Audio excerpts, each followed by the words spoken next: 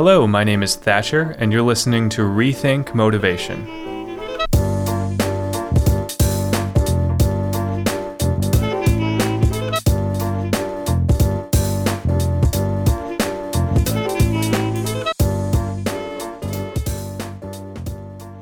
Hey there, and welcome to the podcast. This is a show where I talk to people who have been really successful in business, in the arts, in sports, really people who have excelled in any industry, whatever that may be. And today's guest is a serial entrepreneur based in Boulder, Colorado. He's the founder and CEO of Copyblogger Media, the company behind the Rainmaker platform, Studio Press, and Synthesis. And he's also launching a new project this month called Unemployable. And it's basically smart strategies for freelancers and solopreneurs.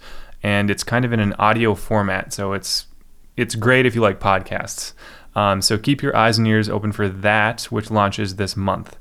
Brian's been featured in books by Seth Godin, Michael Hyatt, Darren Rouse, and many others. And in 2014, Forbes named him one of the world's top 40 social marketing talents and a top 10 marketing expert. And the list goes on and on, so to avoid flattering Brian too much, let's just go ahead and hear from Brian himself in the interview. Here is Brian Clark.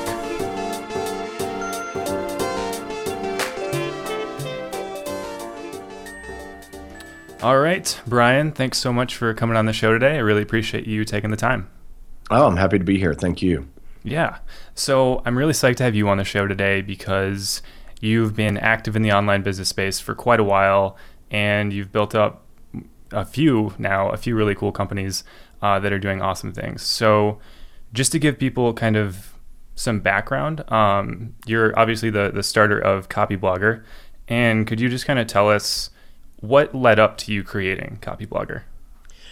Yeah, I'll try to give you the shortest version possible. Sure. Because as you said, I've been doing this for a long time, which is another way of saying I'm old. So thank you. You're experienced. You're a veteran. Yes, experience. I prefer that. So going back to 1998, I was an attorney, and I graduated from law school in 94. Pretty much knew at that point I didn't want to do that with the rest of my life, and did that rather unhappily for 4 years. And that 4 years was also pretty much 94 was the beginning of the commercial web with, Netscape, and it became easy for normal people. So that's kind of a point there that things began for me. And I'm just staring at this computer screen every night thinking there's got to be a way that you could make a living being able to reach all these people. But of course, I was a liberal arts major with a law degree, never took a business class, never read a marketing book, which actually worked to my advantage, being clueless because the internet kind of changed a lot of the way certain things worked. So not having a clue kind of helped, although it didn't feel that way at the time. So I saw people publishing email newsletters. A guy named Chris Pirillo, you may know, others that have been online for a long time. And I was like, I want to be a writer. I want to make a living writing somehow. But I wasn't really interested in, New York publishing or Hollywood screenplays. I was really entranced by the opportunity to do that online, kind of on your own terms. So I started doing that. I did manage to create good content. I did build audiences. I made no money because I didn't know what I was doing. And then in 99, I read my first marketing book, and it was the right book to read for what I was doing. It was called Permission Marketing by Seth Godin. And I still to this day, it's 15, 16 years old, and it's still as relevant as ever. At the core, that's what we're doing. We're building audiences based on permission. They want to hear from us, and then hopefully we're able to provide them with something related that they want to buy and helps us obviously make a living, build businesses, all that. So that's really what got me on the right track. And then I proceeded to build 3 businesses using just purely online models. For example, 2 of those businesses were real estate brokerages, but they were only websites. There was no traditional office. There was no traditional marketing. It was all online. And that worked out fantastically.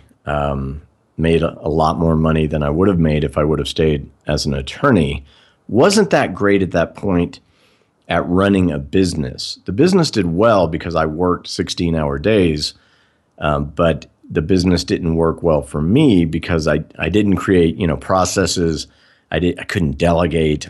This is a familiar story with a lot of people. But I was really good at the marketing and the content part.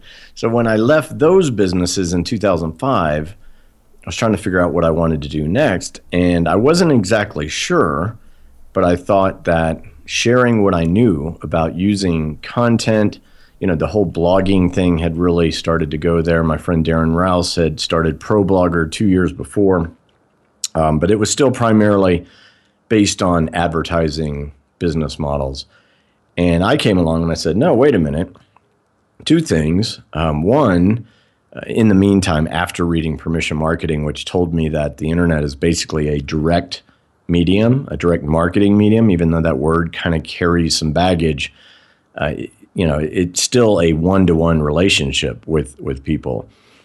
So once I figured that out, I studied copywriting. I studied all these old school principles of direct marketing, but I applied them in the proper way, the permission-based way that the internet required. So I knew all this stuff, and I knew that applying basic copywriting principles to headlines, to the way you structure content, you make content more engaging, which means you get more traffic, more sharing, more, of what you're looking for as far as attracting people. That was one principle of Copyblogger. And the other one was you should sell things, not advertising, which at the time, people thought I was the devil because, blogging was a very kumbaya thing back in the day. Now, in 2008, what I had been talking about all along, of course, was content marketing. And now that's what it's called. It's still not the greatest term. But to think about that now as highly commercialized as the online content world is, it's kind of funny to think that you had any sort of backlash, but that's the way it was in the blogging industry. However, a lot of people wanted to hear what I had to say about that, and I think I had some credibility because I was demonstrating, what I was teaching by building Copyblogger the very same way. So that's how it started. Yeah, and I mean that's kind of the model that everything has gone towards and is still growing towards today. I mean, look at Arianna Huffington. She just created an online course. And I mean, it seems like it's almost going totally mainstream. People using their blogs to actually create their own products and services. So yeah, I think you definitely called it there.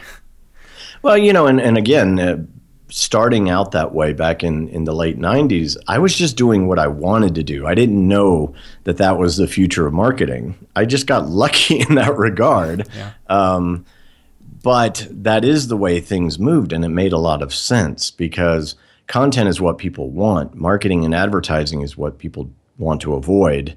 So you had to create this hybrid where you're delivering value in a way that people don't want to avoid, and then they end up buying things from you. It's amazing. My entire career has been built off of that. So I feel very blessed. Yeah, and I mean, it's definitely a proven method at this point, I think. You've had a lot of success, and so have a lot of other people, so that's definitely an awesome model to follow. So when you started out with Copyblogger, did you consider yourself an expert at the time? It's funny because I certainly didn't position myself that way. So when the first thing that I did that was kind of different is I wrote on the blog in series. So as if you were writing little chapters of a book, So I wrote a series called Copywriting 101, kind of right out of the gate to teach people the fundamental basics of copywriting, direct response copywriting in particular. And I always pointed to the people I learned from, the copywriters that I thought were the true experts. But an interesting thing happens when you teach other people. You don't have to claim that you're an expert, and it's even better that you don't claim that you're the authority, because people decide that for themselves. And I think the process of teaching people over those early years my understanding of my craft deepened by the act of teaching it. And as that happened, people just said, "Oh, Brian Clark, he's one of the best copywriters in the world." No, I don't believe that, but I'm not bad, but I think there's a lesson there, which is when you share with people and when you teach people, their perception of you is going to be what it is. And that is an amazingly powerful thing. You're demonstrating instead of claiming expertise. And that's really what worked for me. Yeah, no, I love that. That really takes a lot of pressure off too, because I think people start projects today, whether it's a blog, online business, or really anything, and they kind of feel this pressure like, oh, so many people are doing this that I need to be one of the best or I'll never succeed.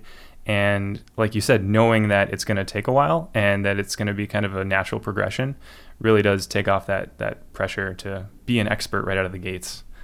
Yeah, so I'm writing an email newsletter now. Basically, it's curated in that all I'm doing is sharing and teaching what I'm learning from reading and other stuff that I do, and sort of personal development stuff. And I am no Tony Robbins. I mean, for years, the skepticism I have already comes through because I am not that woo-woo personal development type. But I am a serious student of trying to get better in all aspects of my life. So I wanted to start writing again, but I didn't want to write about content marketing or blogging, which, I've kind of done 9 years of. So, I just started writing it. And again, the same thing is happening in the sense that the things I'm reading, this is actually a principle of learning. It's called retrieval. There's different ways that it can work. Testing yourself is actually a way to remember better, not just a way to know what you already know. The other part of that is you read or learn something and then you explain it to someone else and you internalize it at a different level. So through the process of writing that newsletter, I have no interest in being a personal development guru, but I now know this stuff at a level that borders on at least amateur expertise, right? So I can't tell you enough that you don't have to be an expert to start. What you have to do is start. You have to be willing to learn and share. And many people have done this over the years. They're only 2 steps ahead of their own audience. But as long as you stay that 2 steps, meaning you pursue your own education religiously and share it religiously, in the eyes of those people, they're turning to you as an expert. So don't let that hold you back. And I know it takes some courage to do that. It's easier said than done. But I've done it in, 5 different industries now. Never claiming to be an expert, but becoming one by bringing people along with you. Yeah, that's awesome. And when you started all of this, did you know anyone in the industry or were you kind of just on your own from ground zero? I was a complete nobody, completely unknown. I was not, I had been off doing what we now call content marketing in the legal industry and the real estate industry, but I wasn't part of the quote unquote blogging world. So I was a complete unknown. I mentioned Darren Rouse earlier. He was one of the people who gave me one of my first links that, helped build my audience. And that was just me basically emailing Darren and saying, and Darren's the nicest guy in the world. So it turns out that was a good person to start with. But he was writing about titles and whatnot in the context of blogging. And I said, hey, from a copywriting perspective, what you're talking about is headlines. And I wrote this post about headlines and maybe your readers will appreciate it. Well, he shared it and they did. And it's kind of scary because the reason I think I got into the online space in the first place was I'm not the type of person that could ever cold call anyone or knock on doors or any of that stuff. It makes me uncomfortable. So even, doing outreach over email was kind of a challenge to me. But about 3 months into Copyblogger, I kind of hit upon my big catalyst, which was to create a free report about getting traffic, and I reached out to everyone, just completely cold. And, some people hated it and linked to me, and some people loved it and linked to me, but they all linked. Perfect. And the people that didn't like it as much, they misjudged their own audiences, because a lot of those people were very much interested. And then they ended up loving it. Exactly. Right. That's pretty good. Awesome. Yeah. And I think that's a great point that, if you reach out to everyone, not everyone's going to like it, but some of them will. And whether you're trying to get a link for something or whether you're trying to get an interview at a company you like, really regardless of what it is, it never hurts to reach out to a lot of people. And you might end up with a mentor or a new connection, and it just never hurts. So one of the big bases that this podcast was created on is that motivation doesn't really have to be something that you sit around and wait for. And I think that there are kind of ways that you can create motivation for yourself and create momentum. And so I was just kind of wondering, back when you were an attorney and it wasn't really going well and you didn't like what you were doing, what was it that motivated you to really kind of reevaluate and take a 180 and explore the online business space? Misery. All right. Yeah. No, I mean, I was really unhappy, and yeah. I've been talking about this recently, that when you look back on it now, it's easy to say, I was a maverick, and, I was unemployable in a good way, and, I'm an entrepreneur and you can't, cage me in. But the reality was that I was very unhappy, and I thought I was defective. I mean, seriously, I looked at, the other associates in the law firm and, dutifully doing what needed to be done to become a partner one day and all this. And I'm just like, what's wrong with me? Why can't I appreciate this? I mean, I've got an office, I've got an assistant, I've got a great salary, I'm with a great firm. So I really kind of blamed myself. And again, now that I look back on it, I understand that I'm just wired to be, on my own. I'm just not the type that can be happy in a job. It wasn't just the practice of law. It was working for someone else in general. But, at that time, I was just unhappy. So I just kind of had this attitude like, you know what, if I end up tending bar in Austin, for the rest of my life because I can't fit in, then so be it. But I was going to give it a shot on trying to create something else. And through the process, I did find out that I was an entrepreneur, but that was something that was not in my vocabulary before I quit. I never thought of myself that way. Again, never took a business class, never wrote a marketing book. So it's kind of an interesting story now. At the time, I just thought I was a reject. Yeah, no, I think a lot of people kind of go through that same mindset change where they just kind of get fed up doing what they're doing, and they know they need to leave at some point, but maybe they're not sure exactly what it is they want to go, what they want to leave for. And, in your case, it sounds like you really did reach that breaking point where you just had to do something else. But I think a lot of people don't necessarily reach that point. They might have a job where they're fairly comfortable. They don't love it, but they don't hate it. And, what would be your advice for them, for people who aren't going to reach that breaking point on their own? What should they do? I think it's better. That would be much more preferable. I always tell people, if you want to go out on your own, start your own business, whatever the case may be, don't quit your job until you're ready. Yeah. Work on it at night, work on it on the weekends, work yourself into that position. That's the smart way to do things. And that wasn't my case for a couple of reasons, mainly because I didn't understand really what I was going to do, like saying, I want to be a writer. Well, just about every attorney on the planet thinks that they should be a writer. It's like a curse. So that's not really a plan. But for me, and I've done this several times in my life where I just kind of leap for better or worse. And at each point, my life took it way up to the next level. But I think I'm the type of person that functions really well. I love change. A lot of people don't. I do great under pressure. Some people don't. So I'm always very careful. Like, don't emulate me. This is my story. This is my particular psychological makeup. The more prudent thing to do is figure things out, work on it, keep your job, and then jump when you're ready. Or jump because you're never truly going to feel ready, but at least you can lay the groundwork. Gotcha. Yeah, that's great advice. So for someone who's kind of thinking about jumping but not quite there yet, and maybe they don't know what they want to jump to, what do you think is more important to focus on? Something that you're passionate about, or something that you have skills related to?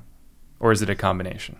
Yeah, it's interesting. I am a firm believer that, and of course there are exceptions, but I think the skill-based jump to where you're out there swimming on your own, whether that's as a freelancer, a consultant, something related to what you already can do.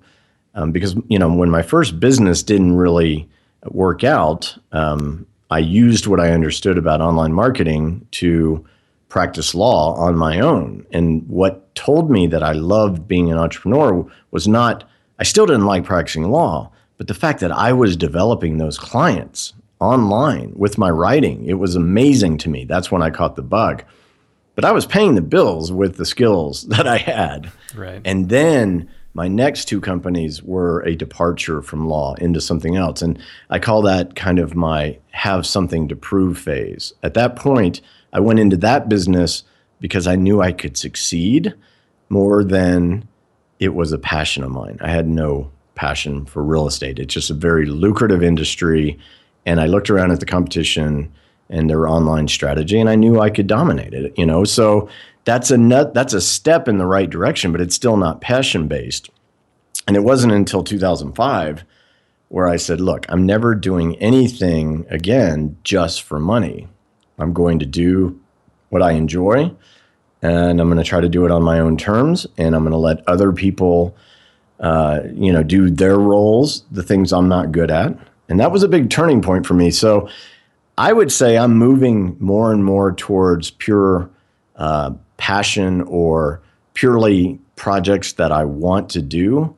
And it's been 17 years. So that's my progression. And that's I think you could do it much quicker than I happen to do it. But I think it's important to find out if you can make it out there on your own in any capacity, and you will evolve. You will get more sophisticated. You will learn to spot opportunities everywhere. And at that point, you choose the ones that appeal to you from a passion or interest level, as opposed to just doing it to make a living or just to make a lot of money. Because, doing it for money doesn't last. You may have heard that from other people, but that's not what drives entrepreneurs. It's truly not. Money is a byproduct, and it's wonderful, but it's not the reason to do it, or you're probably never going to be happy. Yeah, I think that's a fantastic answer. I like what you said about using the skills you already have as kind of training wheels to figure out how to actually do stuff on your own and how to actually manage and run a business. And then once you kind of get that down, then you can start to shift over to things you're more passionate about. That makes total sense to me. I think that's great. So for someone who wants to kind of use the skills they already have, maybe develop them a little further, and then start to get those skills in front of other people's eyes and ears, and then eventually start making money, what are kind of like the first steps that someone should take to start walking down that path? Well, from my experience, and we've kind of touched on it a bit, it's sharing what you know, which will deepen your own expertise. Meanwhile, you're building a following, whether you want to refer to it as an audience or a community. It's really a little bit of both, depending on how you nurture it. But yeah, that's the kind of counterintuitive thing that really drives modern business success. I shouldn't just say modern, because to a certain degree, it's always been that way. But the way the internet has created the ability to reach your people You know, I mean, you don't have to reach the whole world, and you're not going to. In fact, you know, whitewashing yourself down and making sure you don't ever offend anyone in a world where people find a reason to be offended about everything is the wrong way to think about it. It's more likely to lead to success that you are you, because that is the one unique thing that no one else can replicate. And then find the people who resonate with at the intersection of who you are and what you know, and you can build a business out of that. Absolutely. I think the people who struggle are the ones who try to appeal to everyone and they end up appealing to no one. And I think that's another point of courage, the courage to just be yourself and let the people who don't resonate with you go. You know, let them say what they're going to say. Don't worry about it. You have to develop a thick skin, but that's pretty much everyone online now with social media being mainstream. Yeah, no, you kind of have to have it if you're on Facebook or Twitter or anything these days. Yeah, and I mean, it's hard to whittle down your audience because it's easy to kind of think, oh yeah, it's fine, I can appeal to everyone. I'm capable of that. But then if you actually try to do it, you know, it just doesn't really work. At every stage, from my solo law practice to the two real estate firms to Copyblogger and everything since, I've always highly specialized and basically said anywhere from 50% to 90% of the world is going to find this completely irrelevant to them. But the people who it was relevant for, they were super into it because I was talking to them. And again, it's easier said than done, but it is the key to success. Speak in a way that resonates highly with some people as opposed to, you know, trying to make sure that no one finds offense or whatever the case may be. Yeah, no, yeah, exactly. Cool. So say someone kind of gets, you know, the ball off the ground and they start to hit a dip. What would be your advice for getting through the first and the second and third dips? Wow. That's an excellent question. And it really depends on what the dip is. Because sometimes the dip can be financial, and that's a very pragmatic dip that you have to get through, you know? Yeah. Let's say the dip is just kind of emotional, psychological. You're just feeling like you're not getting anywhere. You're thinking about giving up. How do you get through that? Sometimes, you know, you shouldn't. And, you know, the dip was Seth Godin, another great Seth Godin book that basically says sometimes you should quit, you know? And I've abandoned more projects than I can count because I figured out, number one, you know, I didn't have the level of passion or interest or enthusiasm, however you want to characterize it, to make it through those. Those always happen, you know? And even in the real estate businesses that I had, they were extremely lucrative. And yet I woke up and realized I don't want to do this, you know? So sometimes you don't go through it. And I think this may sound like the most circular reasoning ever, but I think if you make it through, then you were supposed to make it through. That may not always be the case, but that's been my experience, that when I really want to keep going, nothing's going to stop me. And when I don't want to keep going, that's a strong indicator to me that maybe this isn't what I should be doing.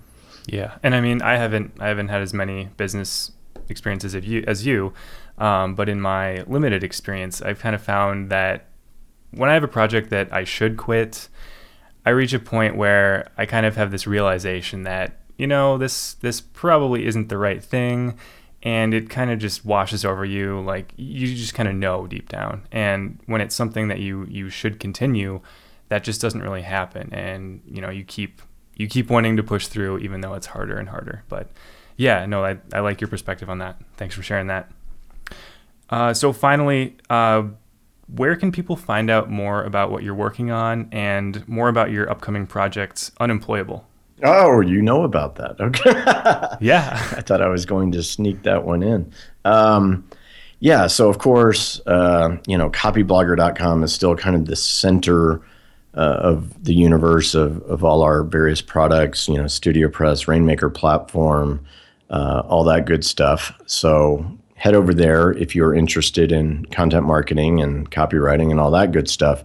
But yeah, so I have a new project. Depending on when this episode airs, it's debuting in July 2015, and it's called Unemployable, and it touches on a lot of the stuff we've actually talked about here. And I'm really trying to talk to the people who maybe, you called it the training wheels phase, which I like, but I don't want that to come across the wrong way. But, for me, that's exactly what it was at the beginning. But I've been effectively a freelancer. I mean, for attorneys, they call them solo practitioners, but it's the same gig, right? You get clients, you do the work, Right, you got to survive. Then I became a successful entrepreneur who had bad processes, the old classic, I was working in my business instead of on it. And then I evolved beyond that. And, now 8-figure company that I'm a CEO of. It didn't happen overnight. In fact, like I said, it took 17 years of evolution. What I'd like to do is help those people who are in stages 1 or 2 go faster, because I'm a slow learner. But I've got a whole collection of things that I think are going to help. So it's going to be a podcast. But there's more to it. There's going to be free webinars. There's nothing for sale. I have no business model, just like when I started Copyblogger. So if you're interested in that, you can go to unemployable.com and you can register. There's also a question and answer function, which I think is really cool. The registered members can leave me a recorded message, and then I'm going to answer those questions on the podcast and, obviously play the question live and all that kind of stuff. So I'm really looking forward to this project, because it's not just talking about marketing. And at this point in my life, I really, want to talk about other things. Obviously, marketing is a big aspect of it, but there's other things, there's processes, there's legal, there's finance, there's virtual staff versus on-site employees, all of this kind of stuff that people have to deal with, even if they're just a one-person shop at this point. So that's what it's about. Cool. Yeah, I think it sounds really cool. And I obviously love the focus on audio, being a podcaster. So I'm excited to kind of see that element of it. But yeah, anyway, Brian, thank you once again for coming on the show. I do really appreciate you taking the time, and I wish you all the best. Yeah, thanks a lot. I enjoyed talking to you.